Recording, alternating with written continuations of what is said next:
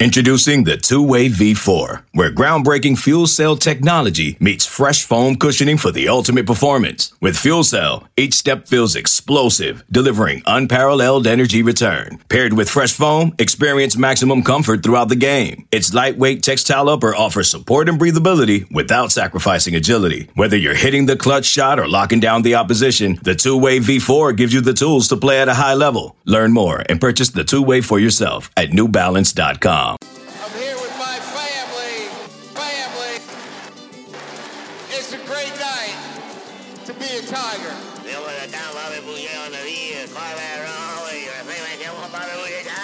here with my family. My family's been here a long time. I'm here with my family. Suck it. I'm here with my family. Suck it. I'm here with my family. And we are so excited to be in the great state of Louisiana. The decision that came about after spending time with my family. I'm here with my family.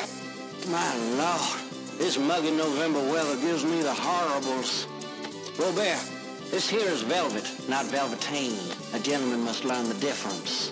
My Lord. Time with my family. My family. Spending time with my family. My family.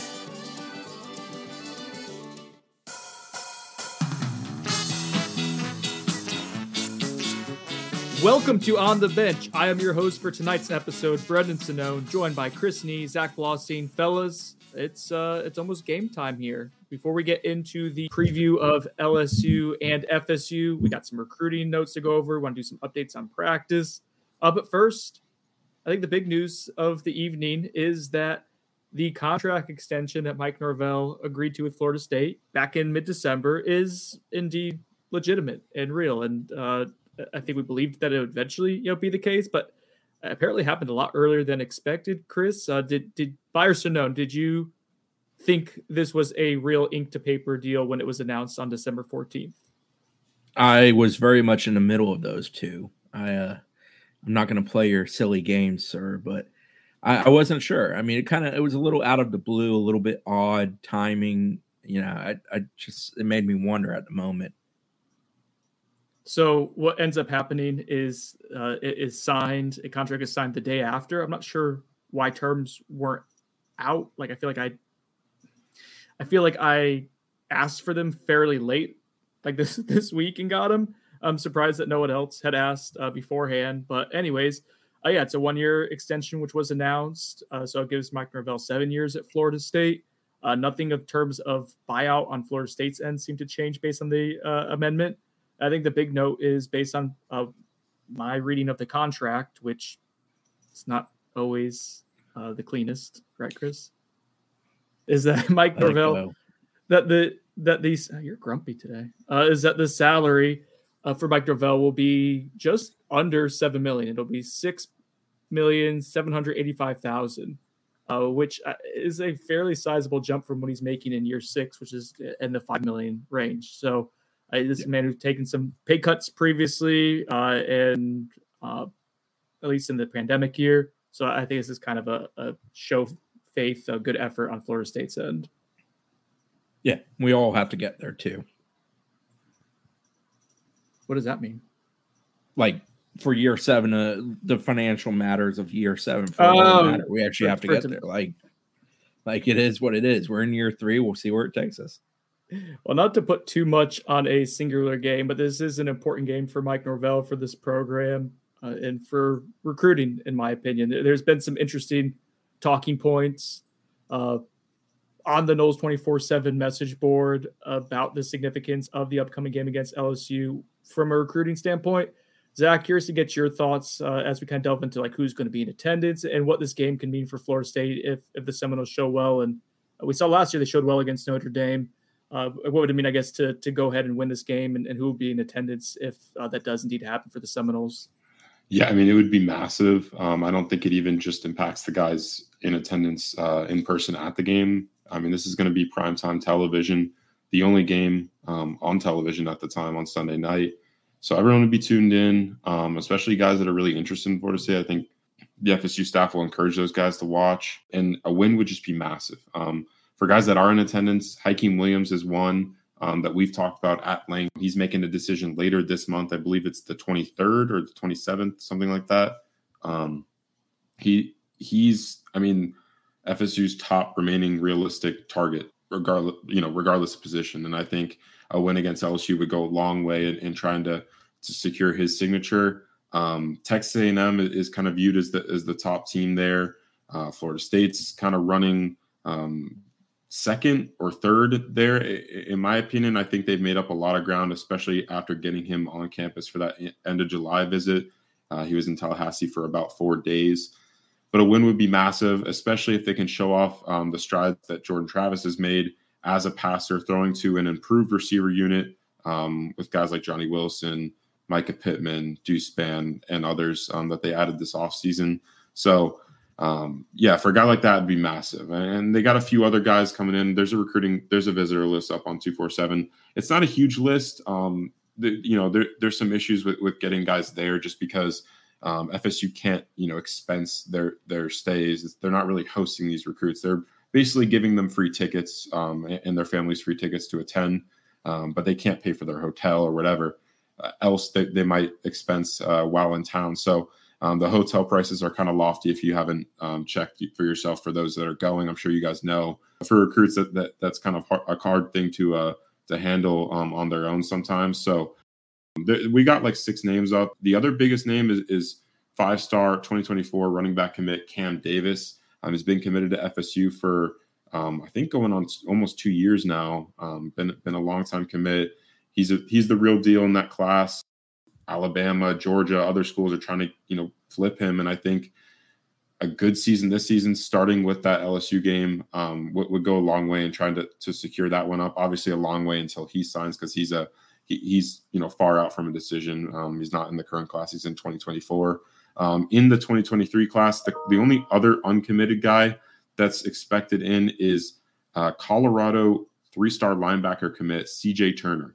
He's the guy that Florida State's evaluating. They have not offered yet, to my knowledge. They're still trying to see how he does in his first couple of games of his senior year, but they're clearly showing enough interest, and he's showing that reciprocal interest by coming back and going to see Florida State live in action on Sunday. So you can go check out the rest. It's just a few other FSU commits that are expected to be there, but a win would be massive for Mike Norvell and this staff as they look to kind of top off this class. They have a few high-profile targets like a Blake Nicholson, like Hakeem Williams. DJ Chester's another guy that's considering both schools. He won't be at the game, but he's a guy that is really high on Florida State and LSU. I think his crystal ball is actually leaning LSU right now. So, an FSU win there could make the difference in that recruitment. Who knows? I'm sure he'll be tuned in, even though he won't be there live. But it'll have massive recruiting implications, based on how FSU performs in that game. I find it hard to envision a scenario in which Florida State gets Hakeem Williams without winning against LSU. Sorry, college football started this evening, and I already have friends texting me about UCF game. So how are they doing? The text was expletive Plumlee is fast. So I guess based on that initial one, yeah. So it'd be a safe bet. I'm trying to get us out of here before the backyard brawl at 8. Football is like here. It's great. It's awesome. But back to the Hakeem Williams point, I find it hard to envision a scenario in which Florida State gets somewhat of his stature without winning a game like this, especially with his commitment date later in September. I mean, we're in the month of September now. It's coming soon. I think you have to show well, show improved passing attack, show what you can do with guys like Johnny Wilson, assuming he plays. Deuce Spann, whoever is the one you dial up stuff for, you got to kind of show this what we do creatively. We have quarterbacks who get you the ball, all that good stuff. Do we know is Jaylen Brown going for LSU side?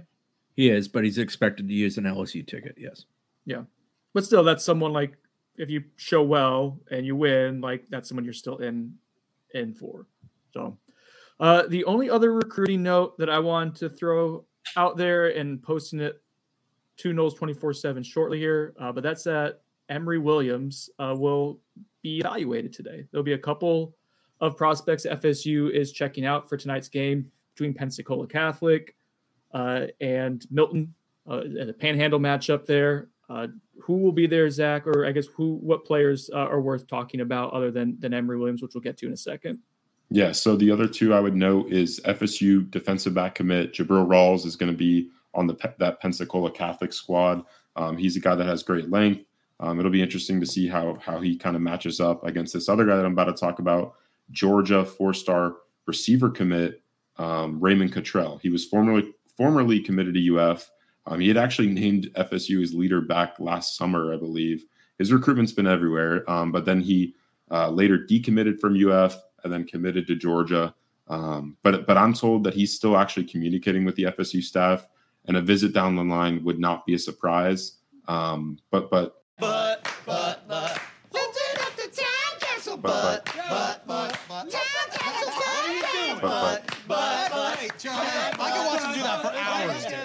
I think FSU is going to lay their eyes on all those guys out there, and it'll be a good time to evaluate as today's actually, I believe, the first day that coaches around the country can go out and watch high school athletes compete in their fall seasons. Yeah, and that's correct. September 1st does start that. Another kid that's with Catholic is Kobe Howard. I don't think he'll be playing. I believe he's still coming back from an injury he suffered over the summer. I know he was around the team last week wearing a boot for them, but he's a kid that very, very high interest in FSU. He's going to be a national recruit in the 2025 class. Emory Williams is significant to see in person. I think FSU's quarterback board is currently pretty thin after Brock Glenn picked Ohio State and Chris Parson decommitted. Emory is committed to Miami currently, but there are two quarterbacks in that class. So if that's a player that Florida State ends up liking, I could totally see a scenario in which the Seminoles start making a full court press because he's a Panhandle kid.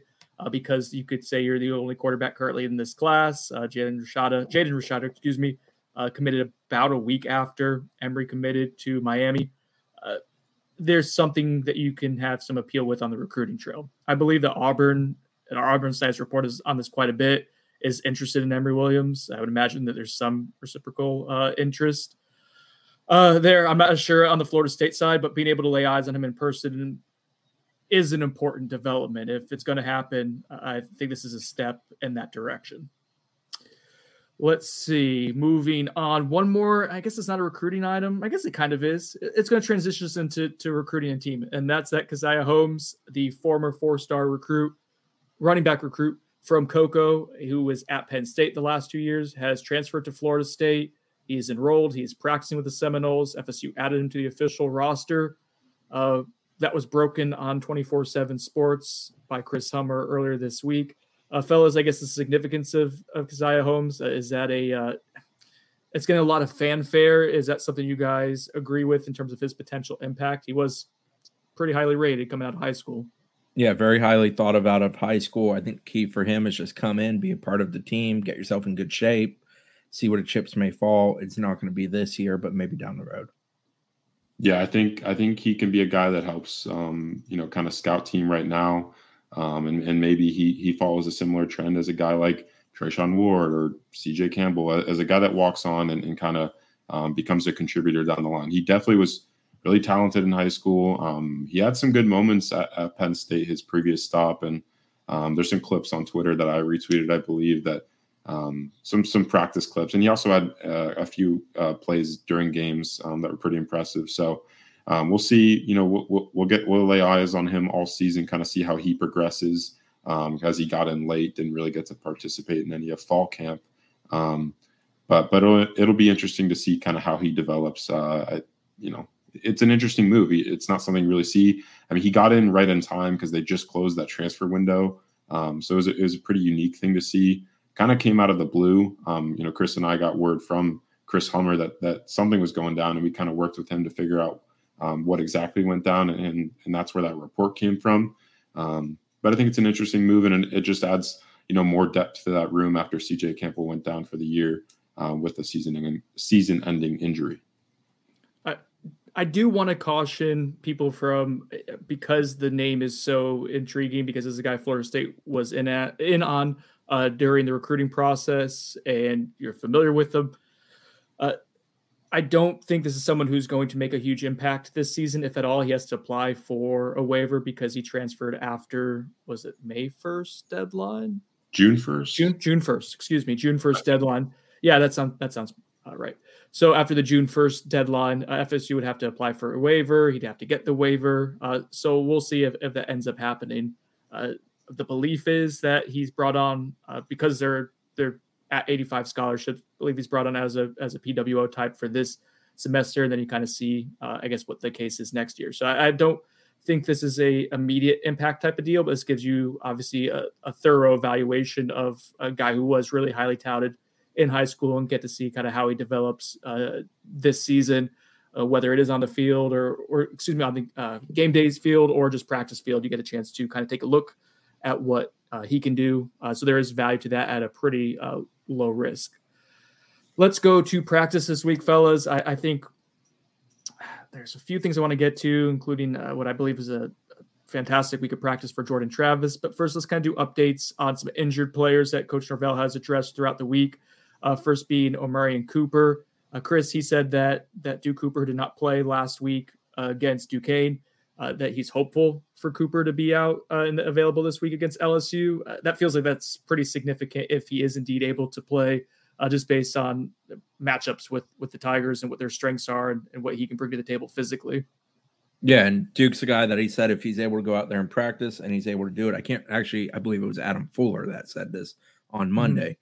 We'll evaluate him from there. Duke's done his part with regards to that. We'll see how the chips fall on Sunday with regards to, can he play? Is he first team? Is he reserve? How are they going to use him? We'll see. We'll learn that. But obviously, it'd be very, very important for FSU. He would be crucial. We're obviously going to talk about LSU, but, a lot's been made about Kayshon Boutte and Malik Neighbors, among others, in that wide receiver group. And it's going to be important to have your best guys possible out there in the secondary. Another update that I think is pretty noteworthy is that Mike Norvell is encouraged by the progress from center Maurice Smith. He also missed the Duquesne game. There's some practice clips of him doing some snapping out there today. I don't want to get into the specifics on availability and whatnot, but it does seem like that's moving in an encouraging direction per the head coach. And again, if that is the case, if he's able to go against LSU and able to play well without being in pain, that stabilizes a position that has been something we've talked about a good deal this preseason. Is snapping important to you? Johnny Wilson is another name, wide receiver. We got a little bit of a glimpse at what he could do against Duquesne, and he's someone who got a little tangled up, had to leave the contest. Mike Norvell said that's someone who wanted to go back into the game against Duquesne. I think that's an encouraging sign that the coach is discussing him wanting to be able to go back. It wasn't a thing that was ruled out immediately. He was active today at practice. So that's one more potential piece to the puzzle that you get in against LSU if things continue progressing positively through this week. The only other note that I want to add is Winston Wright. He's been returning kickoffs all preseason. Zach, you put out a clip of him on social media looking really, really solid. I guess that seems like a pretty encouraging development as well. It's been all over the place with this timeline, right? We were told over the summer, over the offseason that his camp expected him kind of to be back early on in the season. Then we see him, this week and he's returning kicks. So it's a really encouraging thing to see. You can go check on my Twitter. His straight line speed looks really good. I'm really encouraged by that. And I think if you get him back in some form or fashion this season, I don't know if he gets up to 100% health, but if he does, man, that completely changes the dynamic of this offense.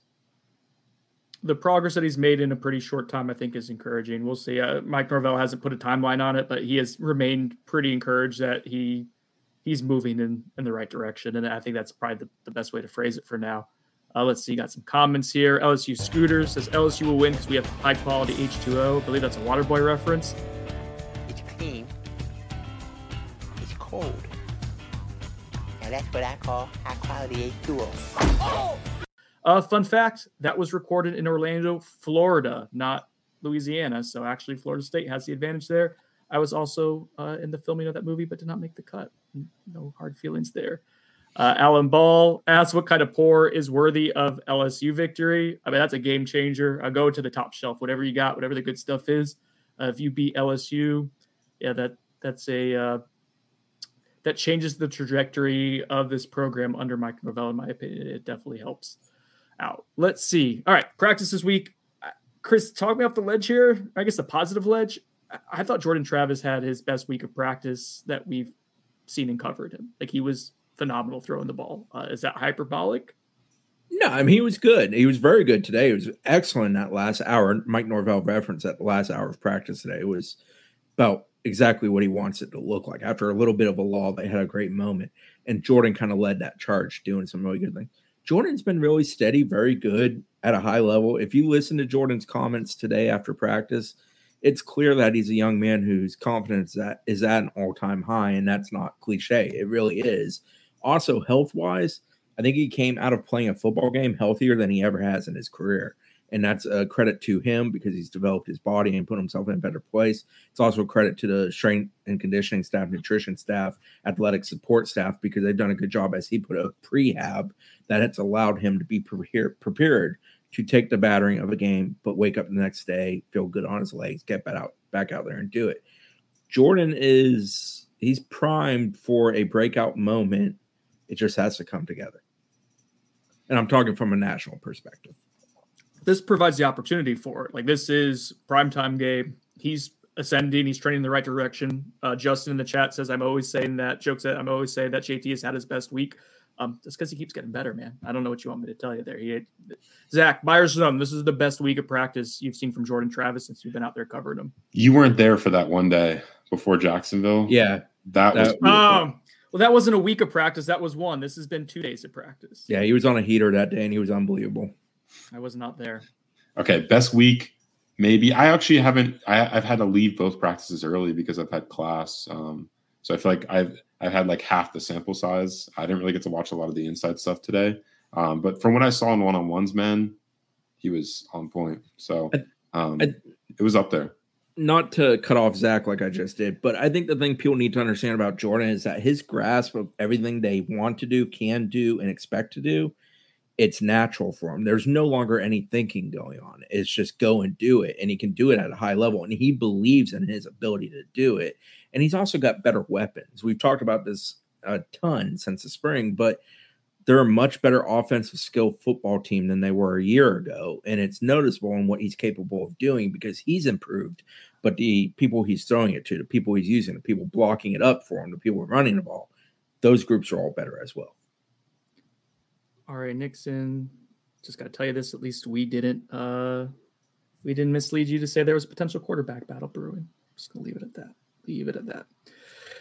So FSU enters this game as a 3-point underdog.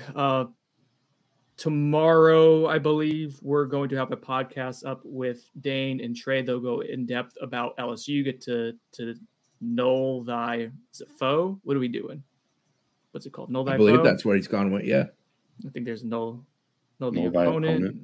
Yeah, I'm not sure. There's a lot of that going around these days. So that'll be on our Beyond the Bench, kind of the branch off of OTB, but it'll be on the OTB feed. But really good feedback on the Duquesne game that Dane was able to provide some insight on. So there'll be a more thorough look at LSU. But we will go into a little bit of a preview of this contest, and more specifically, I think how we think FSU matches up against the Tigers. So again, Seminoles 3-point underdog. Let's start off on LSU's offense and when Florida State's on defense. I guess, Chris, I'll start off with you. Like, what gives you some comfort when the Seminoles are on defense, and what is a cause for concern? Comfort comes from the fact that Mike Norvell, Adam Fuller have a familiarity with Brian Kelly, head coach, from his time at Notre Dame, as well as offensive coordinator Mike Denbrock. They met him a couple times in 2019. So there's a known to what they like to do schematically, what they like to employ, how they like to do it. The unknown is what do they do with the weapons they have at their disposal at LSU. Obviously, LSU has very good wide receivers. I think the other positive is FSU's strength is their defensive line, the front porch, as we like to call it. LSU's rolling out there with a relatively new offensive line with a freshman left tackle, albeit an extremely talented one. FSU can potentially attack that offensive line and find some success there. If they're able to do that, get Jaden Daniels a little uncomfortable, it's an interesting dynamic. Where am I concerned about FSU when LSU's on offense? It's the wide receivers for LSU. They're extremely talented. I referenced Booty earlier. Neighbors is another one. They're just a couple of the guys in that group who I really like. I'm interested. Sorry, Chris. Do we think it's Booty or Boutte? I believe it's Boutte. I think it's Boutte. Their guide has it as Boo and then TEE lowercase. Boutte. Yeah. Everyone I've heard says Boutte, but I guess I know. But I'm trying to go with the guide. I'm trying to be better here. That could be the Kentron the wrong last name for 2 years. I'm trying to be better with people. It's like you guys are finally calling me Portier. Yeah, I enjoyed that moment. It brought a Portier to his eye. I'm interested. Brian Kelly loves him some tight ends. We know that. That's a tradition of his from Notre Dame. Obviously, Notre Dame has great tight end tradition. I'm interested if that carries over at LSU because they don't really have guys that have produced at that position. But Jason Taylor's son, Mason Taylor, who's from St. Thomas Aquinas, a true freshman, I'm interested if he's kind of, I guess, a wild card or an X factor in this game. I am interested in that. All righty. Zach, what about you? Same thing. In speaking to you, I guess off record, I won't air anything too much, but you were a little concerned about the LSU wide receiver versus FSU cornerback matchup earlier today. Yeah, I mean, I think that receiver room is really deep. I mean, you got like the guys like Chris mentioned, Kayshon Boutte or Boutte. I'm looking it up. Currently. Kayshon Boutte, Malik Neighbors. I mean, there's a bunch of guys in that room. And then they added a transfer from Louisiana, Kyron Lacey, who had a really productive season this past season. And he's probably their 4th, 5th best receiver on that team. So they've got some talent. The question mark to me is I think that matchup is a mismatch. I think the receivers for LSU match up well against a secondary for Florida State that is struggling some with injury. They have some deficiencies that we saw in the first game. So some guys got kind of bullied a little bit against an FCS opponent, not consistently. The defense as a whole played well, but I think bullied is a little hyperbole. Okay, there were some plays, specific plays. They got bouteed. They got bouteed, yeah. But I think that's the matchup to watch. That's the most important matchup in my opinion. Everyone's gonna say, "Oh, the defensive line, offensive line." If you can slow down that passing game with all those talented receivers, I think you give yourself a shot at this at a win. I think the factor there is also getting to the quarterback, right? I think Jaden Daniels is elusive in the pocket. I mean, that's probably one of the reasons why he's. I mean, everyone over there pretty much expects him to start. I think they might play both quarterbacks in the game. It kind of sounds like what they might do, but. Jaden Daniels seems like the guy for them. And I mean, FSU is just going to have to get home on pass rush. And I think, I don't know how, I'm not sure about their offensive line. I know Miles Frazier, I watched some of his film from FIU when he was in the portal and FSU was kind of interested there, but not really. And then obviously they got that left tackle, who is a really good true freshman, but he's also a true freshman playing in his first game. So, I kind of like that matchup for Jared Verse or Derek McClendon, whoever's on that outside. And I think FSU's D-line has a chance to eat, but it's going to be a wait and see. I mean, they had a test against Duquesne. They weren't really letting them get in the backfield just because of how fast they were getting the ball out to the receivers, and they were handing the ball off a decent bit too. So it's going to be a true test on all levels of FSU's team. But yeah, that receiver room for LSU is really the thing I'm concerned about the most. Okay, we got some breaking news here, fellas. It's Kayshon Boutte, Boo-Tay. What's up, Chris? Boutte, not Boutte. Hey, take it up with the LSU game notes because they definitely have them. I'm going to send it to you. I'm telling you, they have them in there as this. There you go. This is good podcast. We didn't hear it. I sent it to you.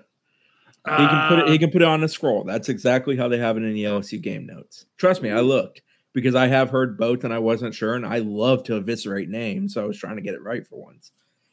Couple receivers we didn't mention who I think are worth a mention. Jack Besh, he was a freshman last year. He led them in receptions. He had 43 last year. He's kind of a tight end converted to receiver. I think he's a full-time receiver now, but he's a guy that is sort of reliable for them. Brian Thomas is a kid they beat out of Alabama for. Pretty talented dude. He was a freshman last year as well, had 28 for 359, 2 touchdowns.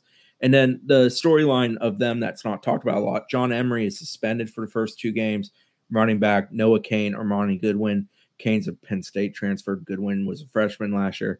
Neither has been ultra productive in their limited time in Goodwin's case or in Cain's time with Penn State. Kind of became less and less for him there before the transfer. I don't know how good their running game is going to be, especially if FSU is effective at containing Daniels if he wants to extend plays with his legs. Chris is correct based on what he sent us. It's Booty there. So we have controversy. Booty or Booty? I think we got the name of the podcast. I think we know what it's going to be when it's the feed. Booty or Booty. Also, my family. Can you guys do your Kelly impersonation? Your Cajun Kelly. Chris, you first. No, I'm not here to do Cajun Kelly. My family. That's so ridiculous. I'm here with my family. Cajun Kelly decided not to name a starting quarterback, said it was a tactical advantage for his program. Florida State did a similar thing last year with KZ and J Trav going up against Notre Dame. So a little bit of gamesmanship there between these two coaches. They've been pretty competitive and fiery with each other in each of the last 2 years too. I think that's like an underlying storyline that I'm kind of interested to see, especially now that like Mike Norvell feels like he probably has a little bit more at his disposal from an offensive skill position standpoint. Like, yeah, that'll be fun. We talked a little bit about LSU's offensive line. That's something that Dane will get into more tomorrow, I'm sure. But it's totally revamped. Like they're starting tackle last year at center now. His snapping important to you guys. Like apparently that's been a little up and down in preseason camp. They have so like they're moving like guards to tackle. It's all just totally revamped. But the interesting storyline, I think, as applies to like what could give you comfort if Florida State's able to get home and Jared Verse or Dennis Briggs, whoever's lined up over him, is that LSU's starting a true freshman at left tackle. Yeah, Will Campbell. I was going to say Will Compton, and I didn't remember the name. And he was number 4 offensive tackle in last year's class, number 27 overall prospect in class. He's well thought of, and he's a kid that kind of solidly took that position for a lengthy period of time. That's not one of those where it's like, oh, I don't know who we're going with. We're going with the young guy. No, there were people speaking 2, 3, 4 weeks ago about him in camp as being the starting left tackle. That's not some short window development for them. So some more depth on the offensive line for them. I believe it's 8 returning players on the line with a combined 28 starts. So they have some guys that have it. They'll have a bench with a few guys that have started games. Marlon Martinez, Xavier Hill, Cardell Thomas, Charles Turner, Marcus Dumerville. And then they got a guy like Tremont Shorts. He's another transfer that they brought in who can be a reserve guard for them, or Emory Jones, who's a very talented freshman for them. So they do have depth on their offensive line. It's just they don't have a guy who I would say is sort of the dude who's like the solid pillar of it. Cameron Wire probably fits that role the best. He's a senior, 10 starts in 22 games. He'll be on the right tackle side, opposite of Will Campbell. Let's switch to the other side of the ball. So when Florida State is on offense and LSU is on defense, what gives you guys comfort and what creates some concern? Let's start off negative. What concerns you? Offensive line versus the defensive front, right? I think we're all on the same page there. Yeah. Go for it. I mean, that's what everyone talks about, right? Like LSU's defensive line is considered elite. They've had multiple guys coming back with some production. A lot of it's based on potential, guys that were ranked highly out of high school that are now getting their time to shine. Mason Smith is one of those guys. He kind of got some burn last season and looked really good in his limited reps. Jacqueline Roy is another one. Dane will get into all the personnel tomorrow, more of it. But they have a solid defensive line. At the very least, they're going to be creating some pressure. I think they can be a real problem for FSU. We'll see. I mean, I think we talked about this at length. Like FSU's offensive line does look better from a competency standpoint. I know this is a big topic of debate between Dane and I at practice today, and from a talent standpoint. But how much have they grown? This is the test. This is where we will see where does FSU's offensive line stand on Sunday night. I mean, it's going to be a packed house with a bunch of LSU fans, pretty much a home game for them with their defense. I'm sure trying to create a lot of pressure. And, I worry a little bit about it just because I think we saw this kind of last year with Clemson. Obviously, this is a different offensive line, but FSU had to really scheme completely around, the passing game. Like Jordan Travis, like really, they took away his ability to run because they were constantly getting pressure. And they were able to do some stuff, right? Like with running backs slipping out of the backfield. And we've seen some of that. So I don't know. I think it'll be tough for FSU to go against that defensive front. A thing that's not talked about a lot, I think, like people are, kind of saying that LSU's defensive backfield, there are a lot of new faces, right? They got the two guys, Jay Ward and Major Burns, that are expected to start for them, I believe, at the two safety spots, and then the corners and that a lot of that corner room is transfer driven. I think they got a guy from Oklahoma State, from Arkansas.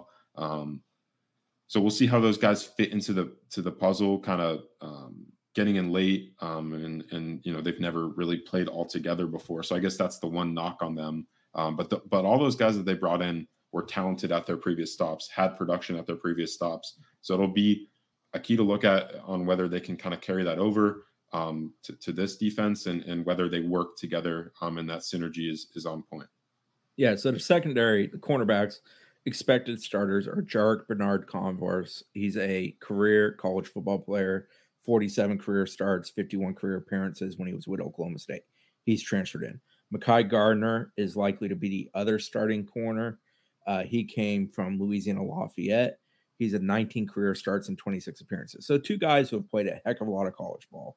Both are very capable. Their backups are Colby Richardson, had 23 starts at McNeese, and Sevin Banks, familiar name, state of Florida kid, 14 starts at Ohio State. So all four of those guys, their primary two deep at the cornerback spots, are all transfers for them. And then the nickel position is going to be manned by senior Greg Brooks Jr. He also transferred in. He came from Arkansas. He's backed up by Sage Ryan, a kid that FSU actually recruited, very talented, athletic youngster. Sage played some last year, so he's a capable reserve for them.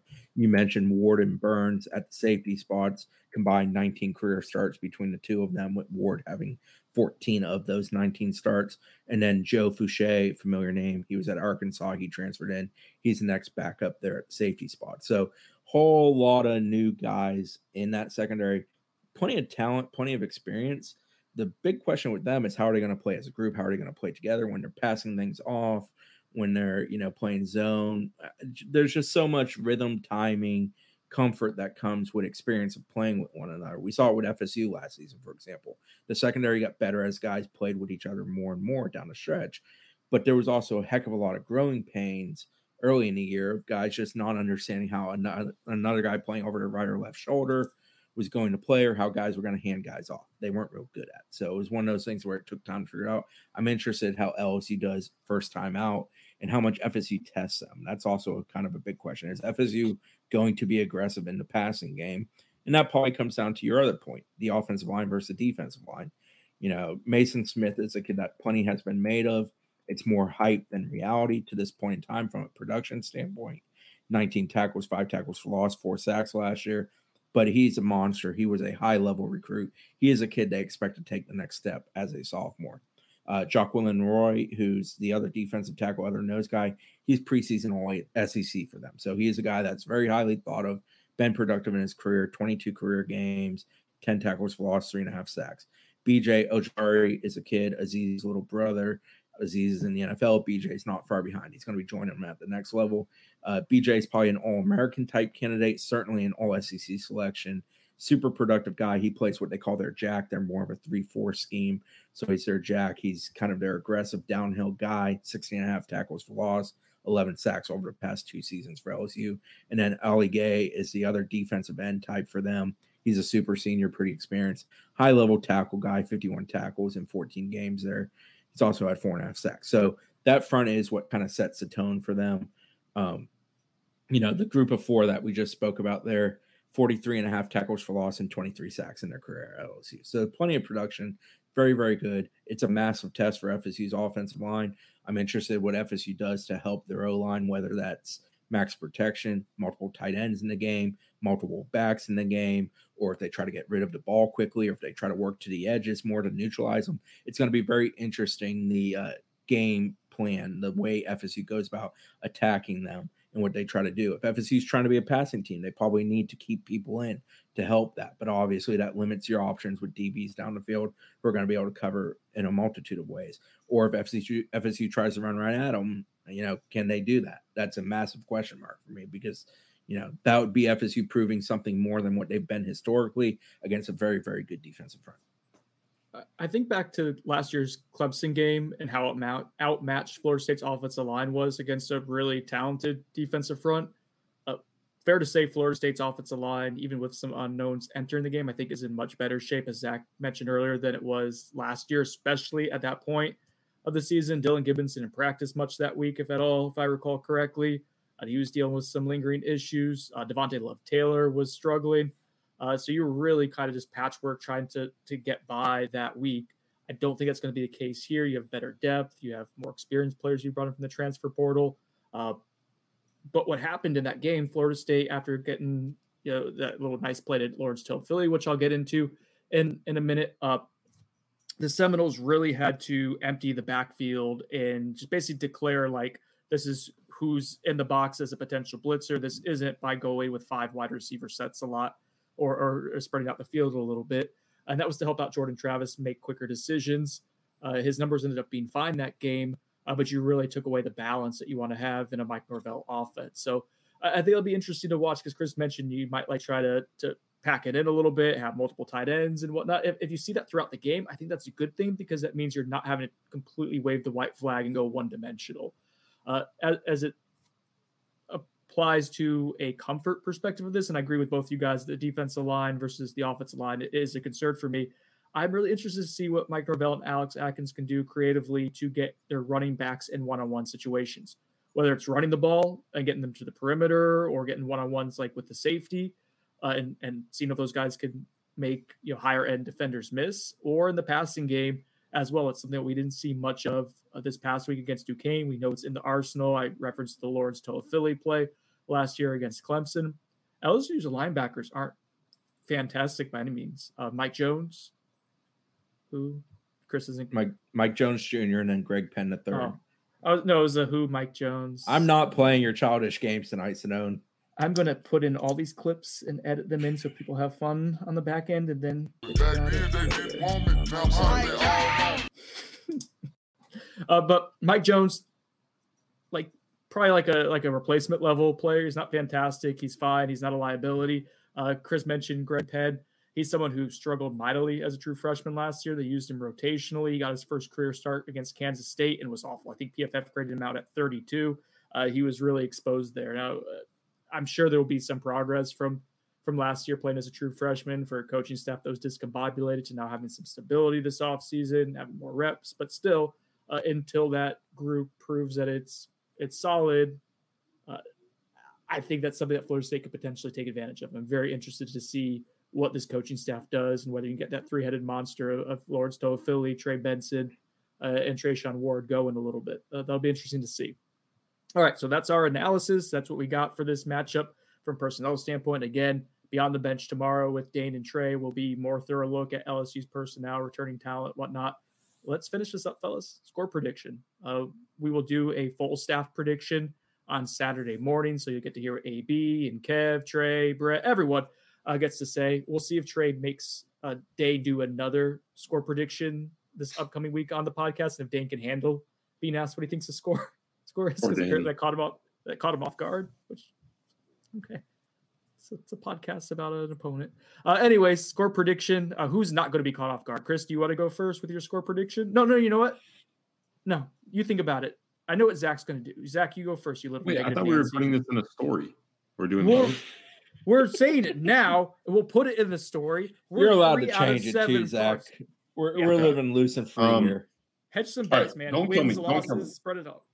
Don't kill me. But I'm going to be more on the side of I don't think FSU's defensive backfield can compete for 4 quarters with LSU's receivers. That's my opinion. And then I think the D-line outmatches FSU's O-line. Like I said, through 4 quarters, right? Like we're playing a full football game. All those guys have to be out there, right? Like the starting unit is going to have to be out there that whole time. So I think they wear down FSU's O-line, and I don't trust FSU's defensive backfield to consistently stop that passing game. I think it has the chance to be really high powered. I don't think they light up the scoreboard, but if I had to predict right now, it'd be 34 LSU, FSU 21. Lopsided. All right, so you definitely gonna put your money where your mouth is then with the FSU as a 3-point underdog, right? I don't gamble. Sorry. All right, folks, feel free to put your prediction in the chat here. I'll throw those up on the screen if you want. Chris, what do we got, big boy? I feel the opposite of Zach here. I don't think, by no stretch, do I think FSU. I'm not being a homer. I don't get the belief that LSU is some juggernaut going into this game. There's so many new pieces, so much unknown for LSU. They have so much to figure out. They may turn out to be really, really good, especially by the end of the year when things gel and they get figured out. But first game out of the chute, I'm not convinced that they're going to be, unbelievable. I think they're going to play their backside off. The crowd's going to be more in their favor. They're going to play aggressively. The defense is legitimate. They're going to be able to keep the scoring down, I think. But I think FSU wins this one. I guess I'll go about 28-24-ish is a ballpark I'm feeling like. I don't think that either team is going to smoke the other. I do think it's a toss-up. I think the line leans into that. It's basically a home game for them. They get 2 points for that, so it's a 1-point game in their favor at this point based on Vegas. Really, I know it's a 3-point line, though, for people that are wondering what I'm saying. I think FSU is going to try to dictate terms, and I'm very interested if they can effectively do that. And by what I mean by that is I'm interested if FSU goes out and does what they want to do instead of having to respond to what LSU is doing. All right, Chris, I also am going to go with a score of 28-24. We're in the samesies. But I have LSU winning 28-24. So this is how I view it. I think Florida State has a better chance to blow out LSU than it does to be blown out. I'm not with Zach where I think this is a double-digit game that Florida State loses. Everything we've seen from this program in since last October has been that it either wins games or is competitive. There hasn't been a whole lot of blowout, and I don't think that LSU has quite the weapons throughout the entire offense, maybe through the air, but I don't trust Jaden Daniels until I see that he's well removed from 2021 version of him when he had 10 touchdowns, 10 interceptions. That offensive line being kind of patchwork does concern me some if I'm an LSU fan. There are the signs there that I don't think LSU is going to hang 35 points on Florida State. I think Florida State's going to be creative enough and effective enough on offense to where it'll get into the 20s. With that in mind, I do think LSU has more difference makers, more star power on its roster, both in the trenches on defensive line and that wide receiver. I want to talk about premium positions, quarterback, wide receiver, defensive end, cornerback. I think LSU has advantage out of 3 out of 4 of those position groups in terms of matchups. So I will go with LSU to win a close game against Florida State, but I would not be surprised if Florida State was able to win by 10 or so points and win somewhat comfortably if it is able to dictate terms like Chris mentioned. I'd be very surprised if Florida State lost by 10 or so. I don't think that's what we're going to see. So that's my prediction. Do you have anything else? We good? All right, fellas, let's get out of here. Let's go watch the Backyard Brawl. I guess it already started an hour ago. I thought it was starting at 8. Missed 50 minutes of it. UCF's probably right up 100-0 en route to another national title. So it's all good. All right. Thanks, everyone, for joining us for On the Bench. I'm Brendan Sonnone. Been joined by Zach Blostein, Chris Nee. Peace out, everyone. We'll talk to you guys later. For those going to New Orleans, safe travels. Enjoy a hand grenade on me. Not on me. Not paying you or anything. Sticking to landing. Getting the wrap-up music. My family. My family. My family. My family.